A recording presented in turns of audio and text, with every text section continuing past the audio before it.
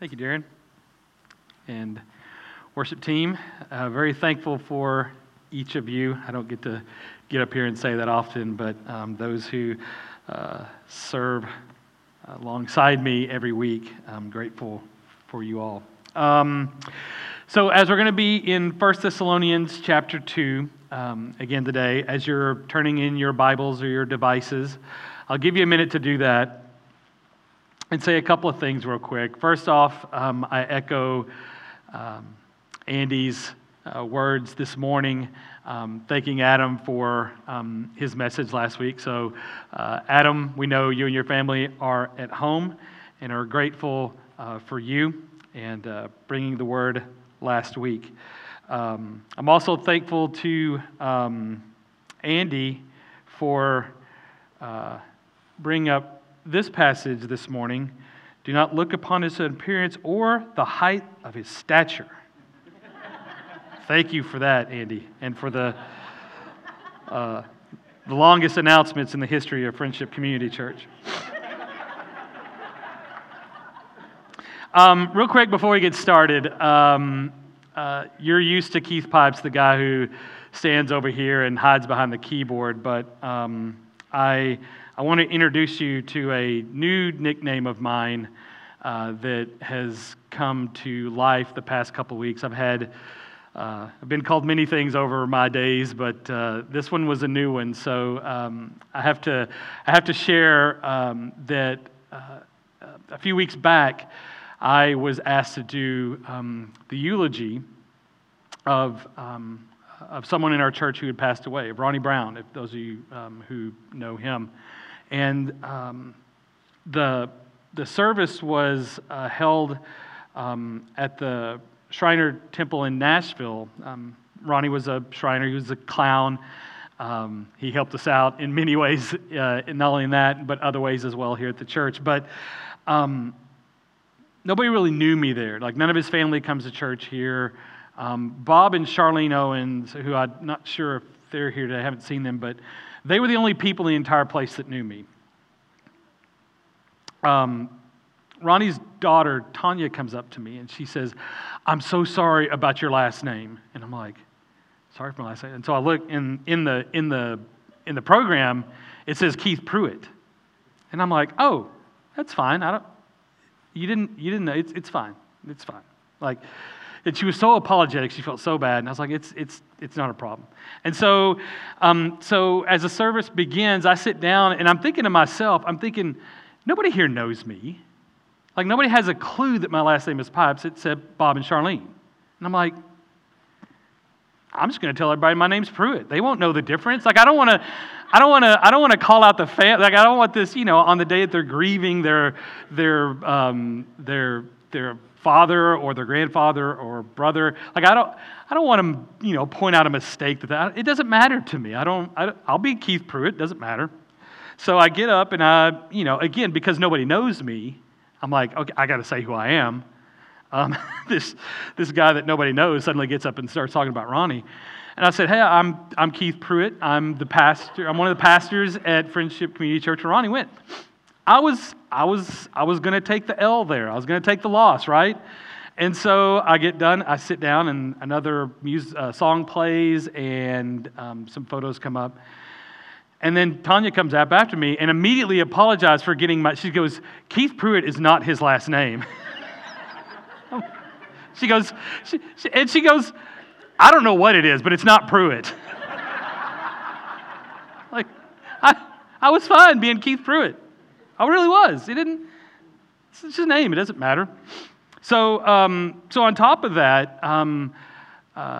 we were talking as a staff, kind of in this app that we use to kind of communicate to one another, especially, it was helpful during the pandemic. And Eric pointed out that it was Anaya, right? Yeah. Was saying something about either me or Andy, but he called him Mr. Beef. You know who Mr. Beef? Keith sounds like beef, right? So he can't, much like my grandmother who was French, who can't say her TH, and so she called me Keith. Anaya, same way, like probably Keith doesn't make sense to him, but so he calls me Mr. Beef. So this morning, you're getting a message from Mr. Beef Pruitt. Well, if it's terrible this morning, we'll blame it on that guy. Go back over here to the music again. All right, so you should be in 1 Thessalonians by now. Let me pray for us, and we'll go through this passage together. Father, again, we thank you for your word and the truth that it contains. And if any word, if any power, if any change, if any conviction or peace or love or understanding or wisdom comes out of this vessel this morning, it's because of you and you alone. And so, Holy Spirit, may you do a work in all of us this morning through your word. And we will give you the praise and thanks and honor for it all. In your name, amen. All right, 1 Thessalonians chapter 2, and Adam Ulm, if you're watching online, I do have one page this morning. He made a suggestion to the rest of us to put it all on one page because he was kind of going back and forth through. So Adam, I have one piece of paper. So if nothing happens in the room today, it's going to be a very short message. So 1 Thessalonians chapter 2, let's read this together. For you yourselves know, brothers, that our coming to you was not in vain.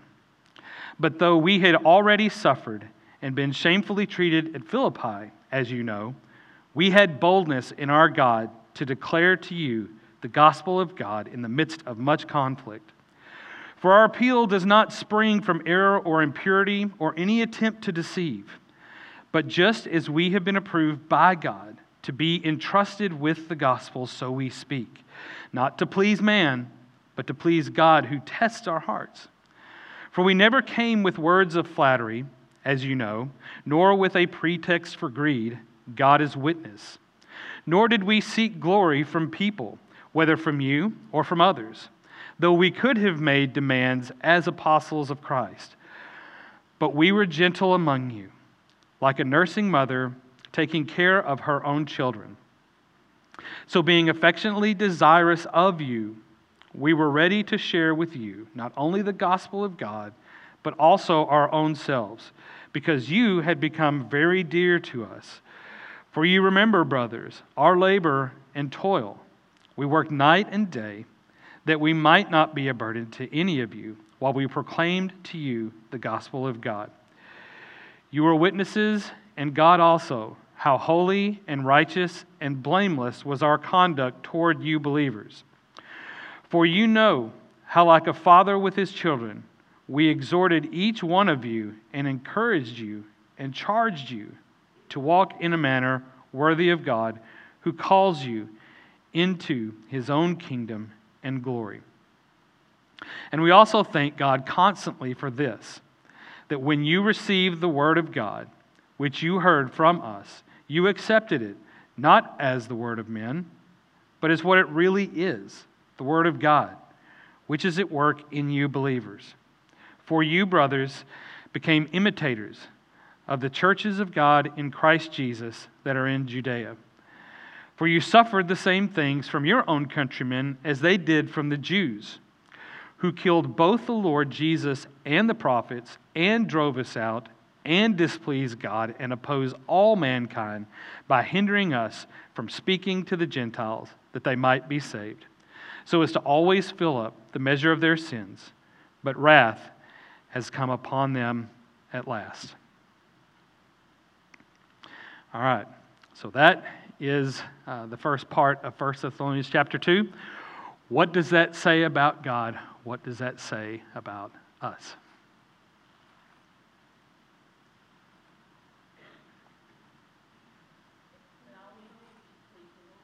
Okay? All we do should please the Lord. So we see, there in verse 4. But just as we have been approved by God and entrusted with the gospel, so we speak, not to please man, but to please God, who tests our hearts. Much has been misattributed to, can't remember if it's Augustine, but whoever it gets quoted to about saying, share the gospel and when necessary use words. I think Paul would have something to say about that. He would say, yeah, we did the living thing, but guess what else? We speak to please God, not to please man. We should please the Lord. Somebody else said something. Yeah. So right on the back end of that. So we should please the Lord, and God desires. Let's desires, and well, you know what? I'm going to go ahead and jump into it. Trusts us with desires. Well, see, this is what I get for trying to write and not think at the same time. Let's erase here. God desires us to share the gospel. Let's just make them separate. Gospel. God entrusts us with the gospel. So yeah, and it pleases him when we do this. So Wednesday night, I have to also thank our community group for helping me write this sermon. We actually went through and studied this first part of 1 Thessalonians 2 together. And I actually wrote this stuff. There's a little marker board in that room, and I wrote it down. And so as I was writing all this down, I didn't even notice it at first. Like, I took a photo of it so I'd remember, like, okay, these are going to be my notes for my sermon. Awesome. And so I didn't notice this at first, but the next day looking back over, me writing and us talking about and, drawing this arrow over here and this word over here, like the gospel. It was just permeated everything that was written. And it's funny how I didn't really notice it at first. It just became what this passage was about. And it is what this passage is about. And so God entrusts us with the gospel. He desires us to share. He is pleased with us when we share. So God could have set this up so many different ways, right? Like his gospel. I mean, he could have caused this to be shared a number of ways. But he, in his holiness, in his divine wisdom, he entrusts us, broken, fallible people, to share his gospel. And it's an amazing thing. Might not be how I would have chosen if I were God, but God entrusts us with it. We have this treasure in these earthen vessels to share. What else does this say?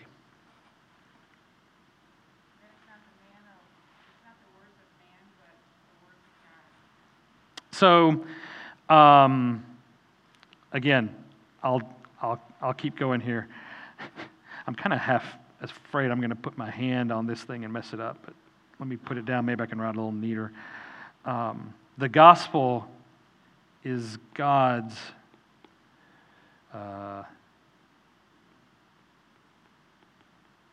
message / word, not ours. So we speak, as Paul says, not to please man, but to please God who tests our heart. For we never came with words of flattery. If this were man's message, we would look for ways to flatter one another to accept it. But he says we didn't use that. We didn't come for selfish reasons, for greed, nor did we seek glory. So this is God, and that's that's the beauty of it. It's like Andy was saying, it's not the messenger. It's not anything that we bring to the table. All we have to do is be faithful. Be faithful to speak. God and His Holy Spirit works through this. So it's not the striving that necessarily we have to do to produce the results that we might want to achieve, and we'll look at that a little bit later as well. But this is God's message. So guess what? Pressure's off us. That is good news. What else? God's kingdom will grow in the midst of conflict and turmoil. All right. God's kingdom will grow in the midst of conflict. We had this, this is something else that we talked about Wednesday night.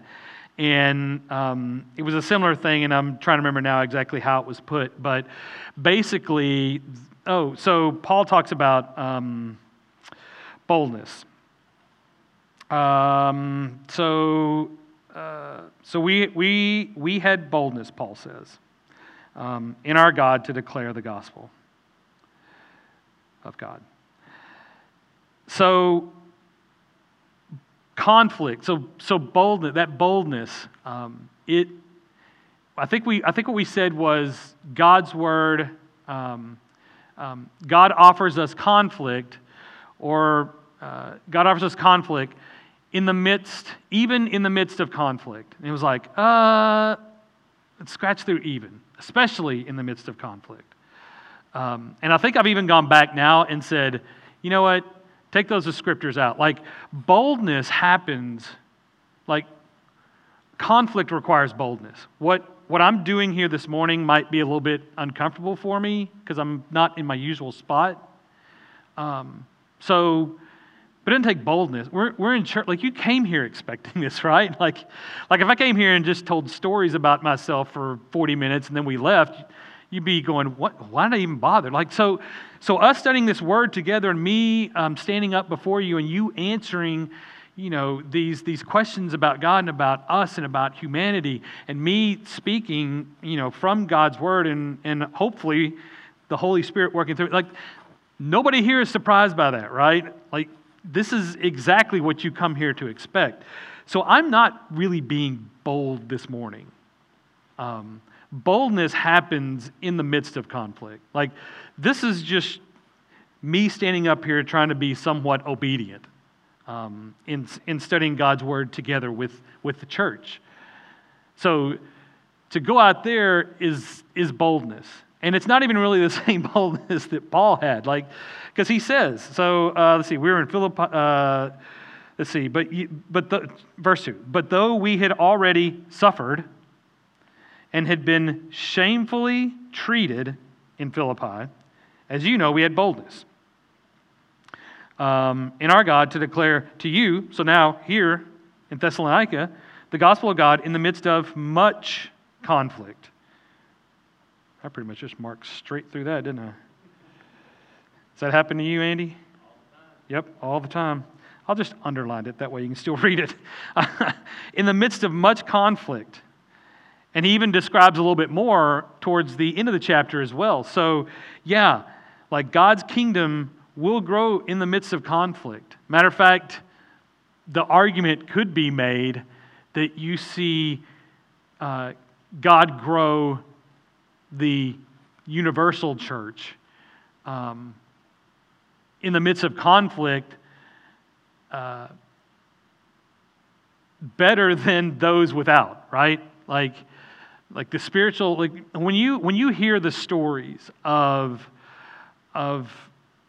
people in countries where it's not okay to believe the gospel, and what they suffer, and how they have counted the cost. Our cost is fairly small here, but for them, it's years ago. Carol and I were in a country that wasn't a super. We were heading up a mission trip that was not in a real spiritually closed country. There were limitations, and we had to be careful about this thing or that thing. But we weren't going to get thrown in jail. Like, the worst they were going to do is kick us out of the country if we were there. But this country had taken a lot of refugees in from countries where that is a problem, and you do get thrown in jail, and you do risk your life. And one of these places we went to, there was a man there who had an eye missing, and one of the folks there had told us that he had been caught carrying around a Bible until they pulled his eye out and filled it with cement. And so, like, that's likely not going to happen to us. We're not going to be likely faced with that kind of conflict. But that's someone who counted the cost and understood that something like that, because it was no surprise to him. He understood that. And so there's a commitment there that I will never understand, most likely, from someone who their devotion to the Word of God is a much more riskier thing than it is for me. But you see it time and time again, the stories that come out of these places where it's restricted. God is growing that in the midst of conflict. Sorry, got on that. What else does it say about God and about humanity?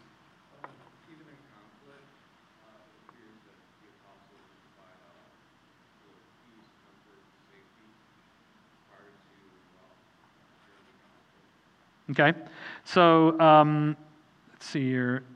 Let's say this: God's peace. Ooh. See? Yes. See, I'm a music guy. I'm married to an editor. I should have had you up here. God's peace exists in the midst of conflict.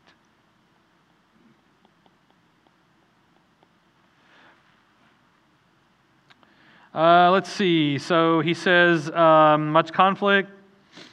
He tells why they were there. We shared God's word. So he says, we were gentle among you. We were affectionately desirous. We looked to not only share the gospel, but our very selves. So there's Paul wasn't here for a long time, right?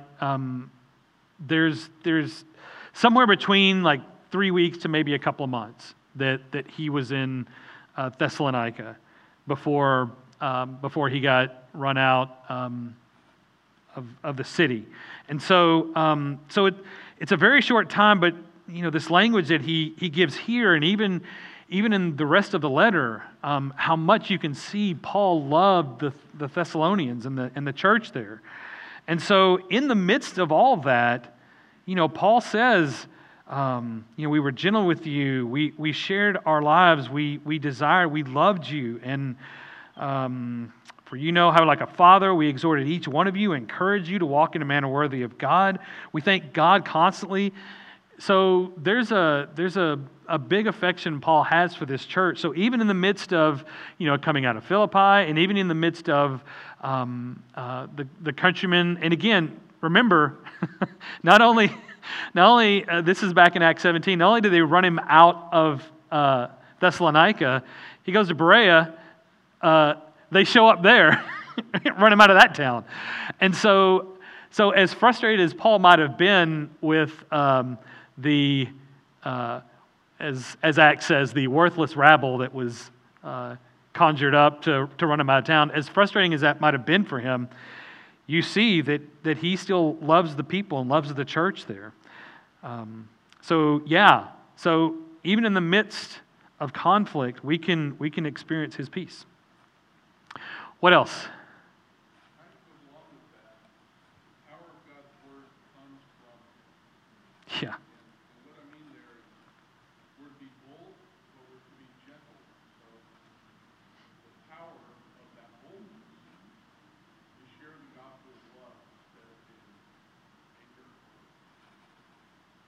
Yeah. So tell me, what did you say at first? The power of God's word comes from Him. The power of God's word comes from Him and Him alone. All right. So yes. So Karen and I were actually talking about this last night. I see a lot of grace and truth when it comes to Paul's dealings with the church and sharing the gospel in Thessalonica. So he says, we had boldness to declare the gospel in the midst of much conflict. For our appeal does not come from error or impurity, any attempt to deceive. Just so we are proved by God, we speak not to please man, but to please God. We didn't come with flattery. We didn't come greedy. We didn't come seeking glory. So these things are kind of, to me, the truth part of how Paul is writing this letter and getting the church to remember what he was doing while he was there. We didn't come with flattery. So those are all the truth part. We came to please God, not man. So we weren't mixing, like we weren't trying to please you guys. We were trying to please God. But at the same time, he says, but we were gentle among you. I mean, like a nursing mother taking care of her own children, affectionately desirous. We shared not only the gospel with you, but our own selves, because you'd become very dear to us. And we labored, we toiled night and day so that we wouldn't be a burden. You were a witness, for you know how, like a father with his children, we exhorted, encouraged, and charged you to walk in a manner worthy of God. So while there's truth, there's also the grace there. There's this gentleness and this encouraging and celebrating with what God was doing in their lives. When we were talking about this, that was last night. So we're watching snowboarding, the Olympic snowboarding.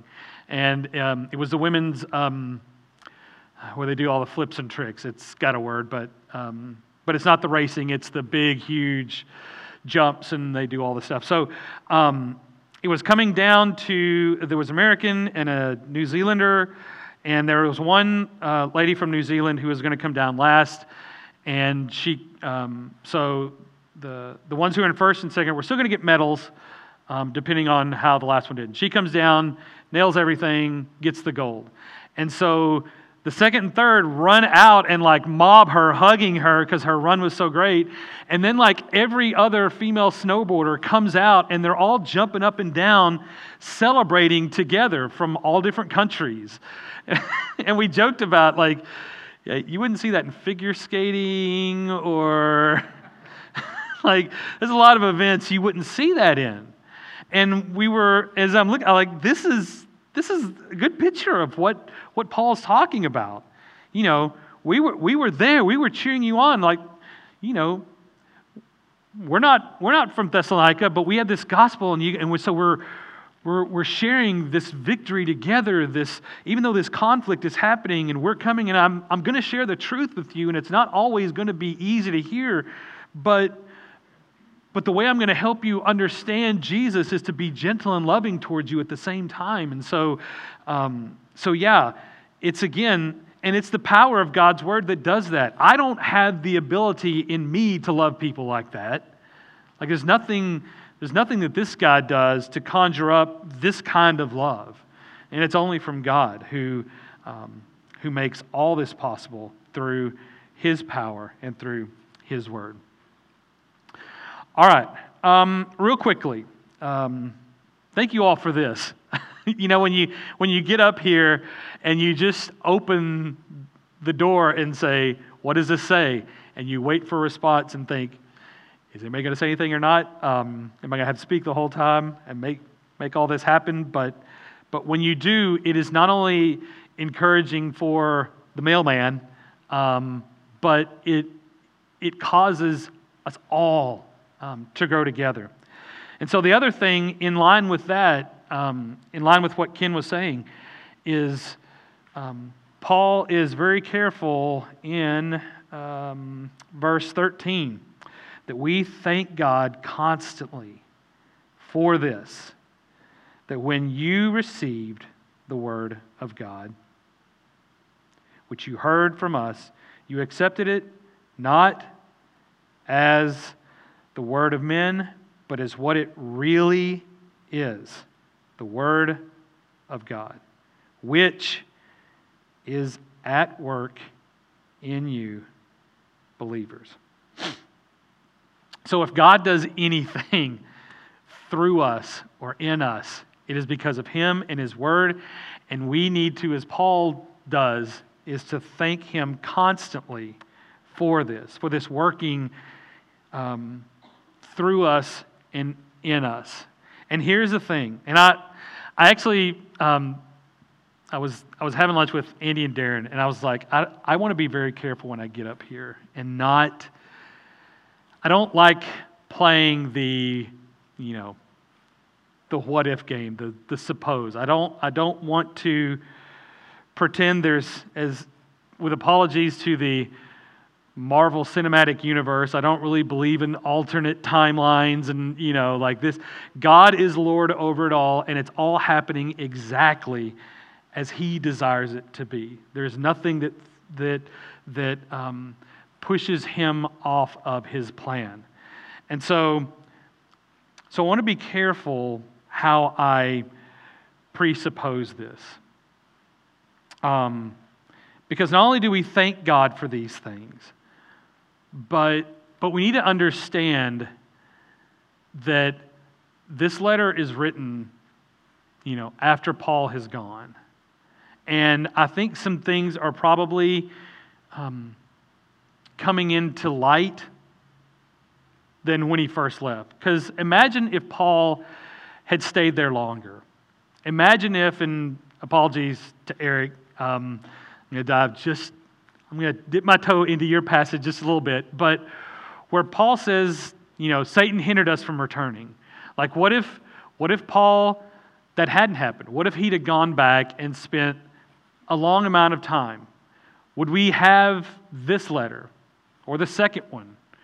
Or would we even have it in, not as it is, but here Paul is writing this letter encouraging the church because he was run out of town, because the conflict, and so so the Jews and the countrymen that are running him out of town, not just here but everywhere, it's got to be frustrating at the time, right? Like you want to stay there, you want to encourage the church, but you're getting run out of town by the worthless rabble, according to Acts 17, and it can be frustrating. It's not how you plan this to go, right? But here we are, 2,000 years later, and we have this letter. Because he was run out of town. We have this letter from the time that he wrote it to centuries and generations, and beyond us even are looking into his word, into this letter and learning things, and we sit here today and we pull truths from this letter about God. Now, again, I want to be very careful not to play that game, but God's working this, right? He's working this. This being run out of town, it was not their plan. The not being able to return wasn't their plan. But I love the way Andy answered the kid at Christmas. That God, in all the brokenness, is putting it back together better than if it had never been broken at all. Yes, it would have been beneficial for Paul to have stayed there. It would have encouraged the church greatly. But we have this now and the truth that's in it. I was thinking back to a mission trip that we did in Quito, Ecuador, years back, and we're working with a missionary there, and he works with a lot of local pastors. He was actually, as we're planning with him, talking like, okay, we're going to do this VBS at this park, and at night over here, this group's going to go over here because they're going to do a Bible study because we want to start a church in this area.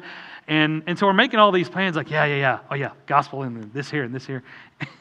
It's like, oh yeah, this is great stuff. I'm looking forward. I mean, this is great. We've been in countries where you couldn't do a whole lot, and it was actually kind of freeing there to be there. But then he goes, and I got this one weird idea. I'm like, okay. He's like, I want to do an American cooking class at night at this one church. He's like, it sounds crazy, and I have no idea if it's going to work. And I'm like, hey man, you're the missionary. We're here to help you. Like, we'll do whatever you ask us because we're here for a week and leave, and you're here working, and so we want to uphold and support anything you're doing here. So we did it. And it was funny because we went to the grocery store, and it was actually a fairly large grocery store. And one of the groups that came gave us a recipe for like peanut butter cookies or bars or something. And so we had a translator, one of the translators, she was with us, and I was like, where's your peanut butter? Oh, so we go to the aisle, and on the aisle where the peanut butter is, it's like there's a jar of peanut butter and the jar of peanut butter, and there's like two more, and maybe two more underneath it on the shelf. She's like, here's our peanut butter. And I'm like, ugh. She just goes, she looks at me, what's so funny? I said, in America, it's peanut butter all the way down, and then all the way down. like it goes to the end of the aisle. Like, that's our peanut butter section in the States. She's, why?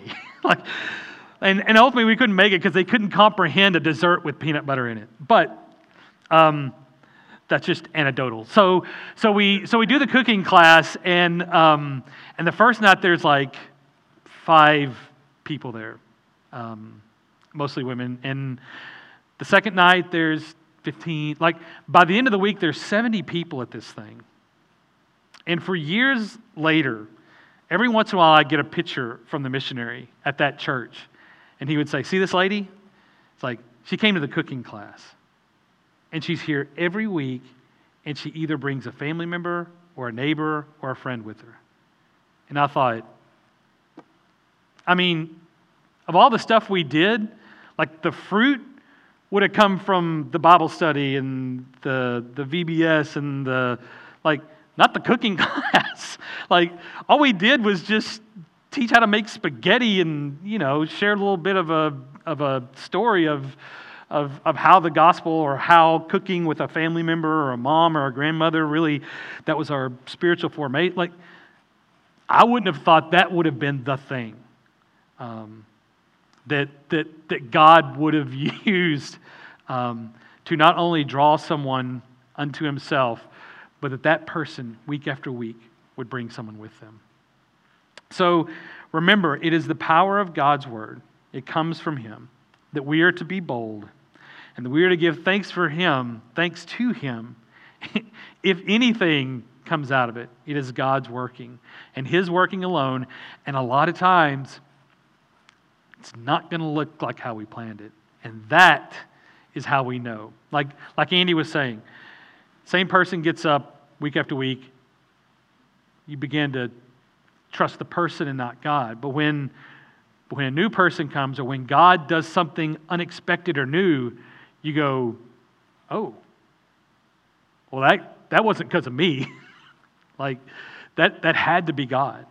And God does that to draw us back to thanking him and giving him the praise and glory.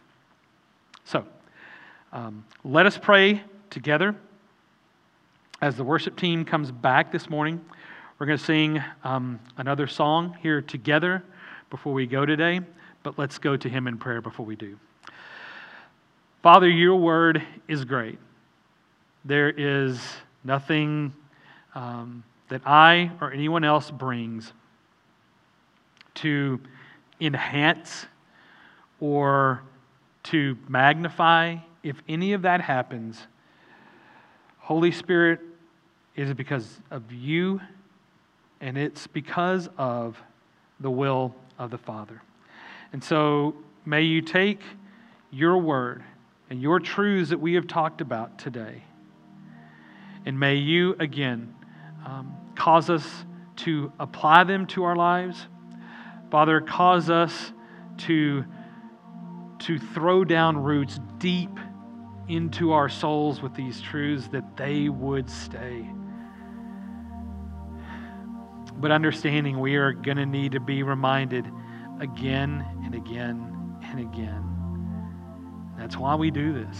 That's why we come together. That's why we do it in this place and out. Because our hearts are prone to wander. But you, O God, are the only one who gives life. So all that we do in this place, may it bring glory to you.